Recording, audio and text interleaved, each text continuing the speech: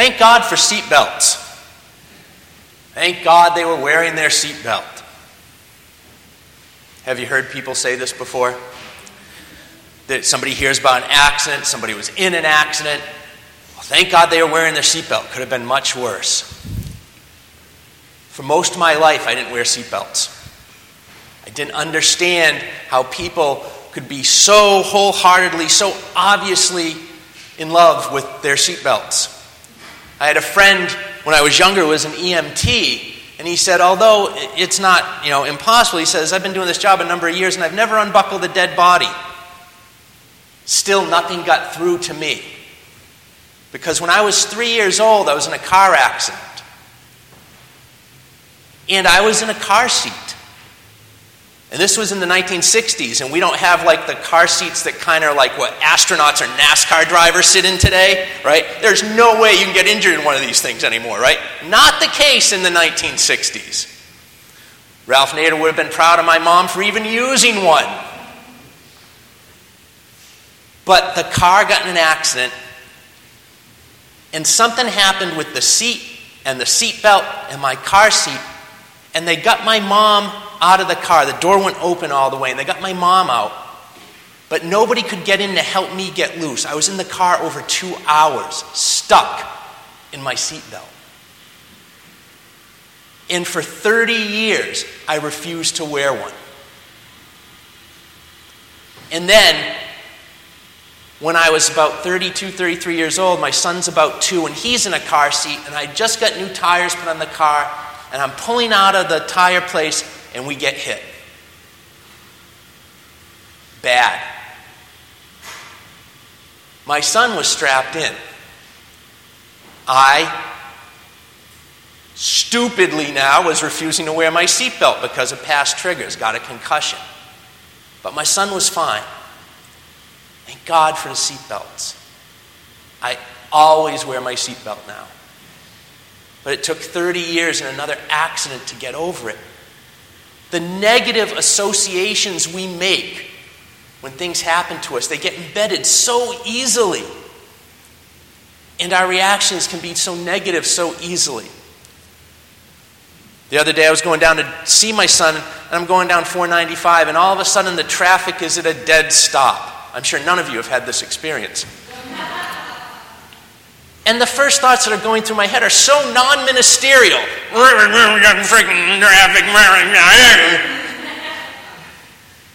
The first thought that goes through my head isn't, oh my God, somebody could be killed. The first thought that goes through my head is how annoyed I am and how frustrated I am that I'm delayed. And yet what I didn't notice, which I noticed on the drive back, was the beautiful fall colors on the trees. I've been in Texas for 8 years. I haven't seen this in almost a decade, right? How it happens up here. And I missed it on the way down. All I could think of was unmentionable things, that I was delayed and late in the traffic jam. And I get this feeling at other times too. It happens on Route 16 trying to get over to church. Again, I'm sure none of you have experienced this either, right? And all I get is grumbly about it's taking me longer to get over to church than I expected. Which should be a trigger for myself. You're going to church, you're a minister. Is this the biggest thing you can complain about right now, is you're stuck in traffic for a little bit? I mean, really? What's going on, I say to myself. But that's not my first reaction a lot of the times. It's how ticked off I am about being 3 minutes later than I thought I was going to be. But we do this. We have this kind of ingrained bias that gets all negative and sees the negative. Happens to me in the grocery store. When I'm walking up to the checkout line and I got my 7 items, and that person with a completely full cart gets in the 10 items or less line. Again, my brain goes all non-ministerial inside on that person. Instead of, are they in a hurry? Is there an emergency? There's no place I really need to be. I could be talking to the person behind me, having a nice conversation, right? But that's not where I automatically first go. We are, it turns out, hardwired for negativity. We have an evolutionary bias to fixating on negatives. It's a survival mechanism. Back when we needed to be aware of the negatives in a hypervigilant state so we didn't get eaten by tigers. Now it's not serving us so well, and people get a little overreactive. And it comes out in all kinds of ways. Maybe you're like me in this way too. I get the sniffles. Oh my God, I'm going to have the flu. I'm going to be sick till Christmas. I'll never make Christmas Eve service happen. I had a sniffle. But automatically my mind starts going down this trip of like how awful it's all going to be. I hear a sound from my car engine. Oh, the transmission's shot. I don't have money for this. How am I going to pay for school this year for Zachary? There's no reason to do that. But we've had some experience. I have, where the person got in front of me a line, it never ended, and I was a half hour late. Or I did have the sniffles once and got really sick. Or I did hear a funny noise in my car and it ended up costing $800 or whatever. And that sticks. Instead of all the times, everything turned out okay.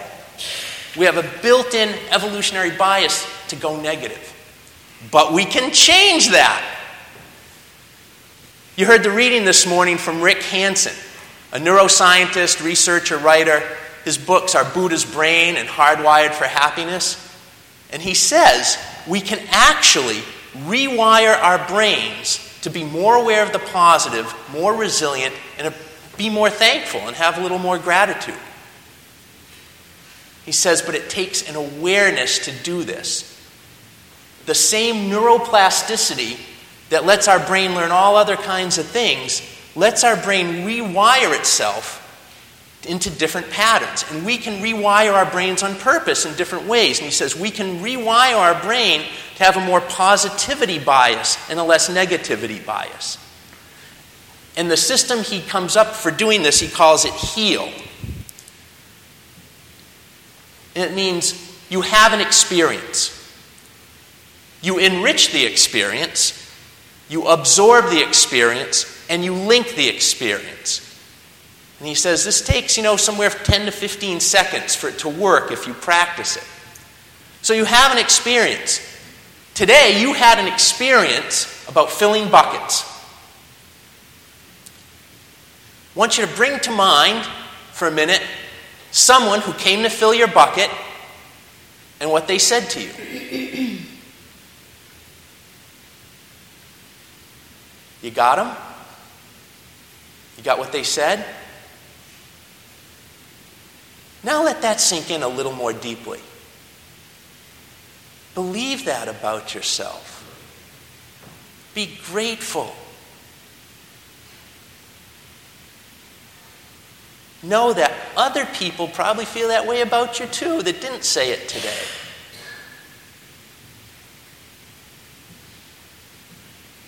Now make a link. Whatever had you down or sad or wasn't working right or had you frustrated when you came to church this morning, link this bucket filling to that. Bring those together in your mind for a minute. And yes, that one is true, and that's going on, and that's not so great, but this is okay. And my bucket's been filled. You got it? And that took us 30 seconds, right?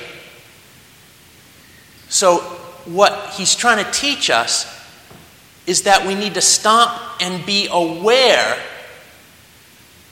of positives, of niceties, of kindness, of gratitude, and let it sink in for a minute in that way. And over time, if we practice this, it can rewire our brain to be more aware of the positive so that next time I notice the trees and maybe say a prayer for whoever might be hurt up ahead instead of just getting ticked off that I'm stuck in traffic. And every time I get in and out of the car, I put my seatbelt on, and I'm thankful for the seatbelt. I'm darn lucky I'm still around. I could have got really hurt, even worse than a concussion. I'm thankful for that seatbelt. It's an okay thing. The difficult part about this is it's a practice and a discipline. This is not positive thinking. Like, just have positive thinking. Just obey the law of attraction, where like attracts like, and put out to the universe all the good and happy things you want. Well, if that worked, all the people fleeing Syria who are wishing for a stable home would have one. Because they're trying to track that about as much as a human possibly can. Right? So we're not talking about positive thinking or the law of attraction or any other real simple thing. What we're talking about, rewiring our brains for the positive, really requires a discipline and a practice. It is, in fact, a spiritual practice. What's a spiritual practice? A spiritual practice is something that you do for your health and wholeness that requires intention, depth, repetition, and consecration. You don't just do it, you do it for a greater good or something beyond yourself. Taking notice and giving thanks for what is okay is a spiritual practice.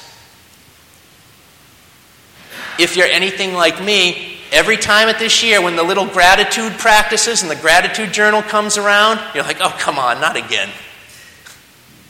But there's scientific evidence that actually intentionally engaging in such a practice of giving thanks and noticing the positive rewires your brain to better be able to do that. But you gotta practice it as a practice. Intention, depth, regularity, and consecration. What if we all tried to do this a little bit more? Right? We as a people believe that everything is not all said and done written. Revelation is unfolding. We get those revelations by sitting, practicing, noticing. As Unitarian Universalists, we like to think that if we change our thinking, we get our thinking all correct, we're all reasonable, and we got all our facts down, we can figure out the right thing to do all the time, and we can figure out how to behave and what to do and how we should act. But we don't work that way as human beings. You can't think your way into a new behavior. But you can behave your way or act your way into a new way of thinking or awareness. None of what I've just said this morning is new to me. I've known this for a number of years. But it never made any sense to me until I had had a daily meditation practice of sitting on my Zen cushion for 30 minutes every day for years, until I finally started to notice that I don't nearly get as ticked off at the guy who cuts me off in traffic anymore. I'm better at stopping, breathing, and noticing. But I didn't even notice I was better at it until 2 or 3 years of doing it every day. But I'm certainly better than I used to be, much better. Now what happens is I catch myself being my old self because I don't lose that. But I'm much faster to say, yeah, the traffic jam, but the trees. I'll look at the sunlight coming through that one. That's great. We can do this. We can all find a practice, intention, depth, regularity, that we do something that helps us with that awareness. And we can transfer that awareness to being more thankful and noticing when good happens. Take more note of every single passing kindness. It is a big deal. Right? Those random acts of kindness, they're not random. They happen all the time. It's probably a 50-50 split, right? Rewiring our brains for the positive is not a magic cure-all. It doesn't make what's wrong or hard go away.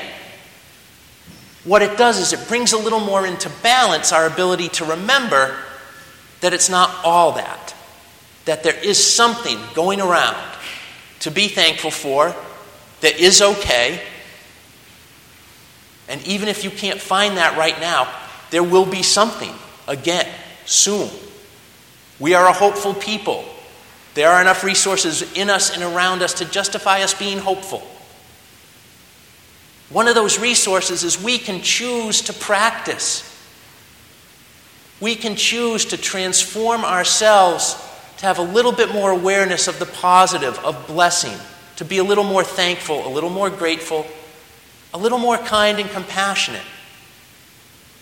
And if we can transform ourselves to do that, then we can help the world around us do better at it too. And that's what we're called to do.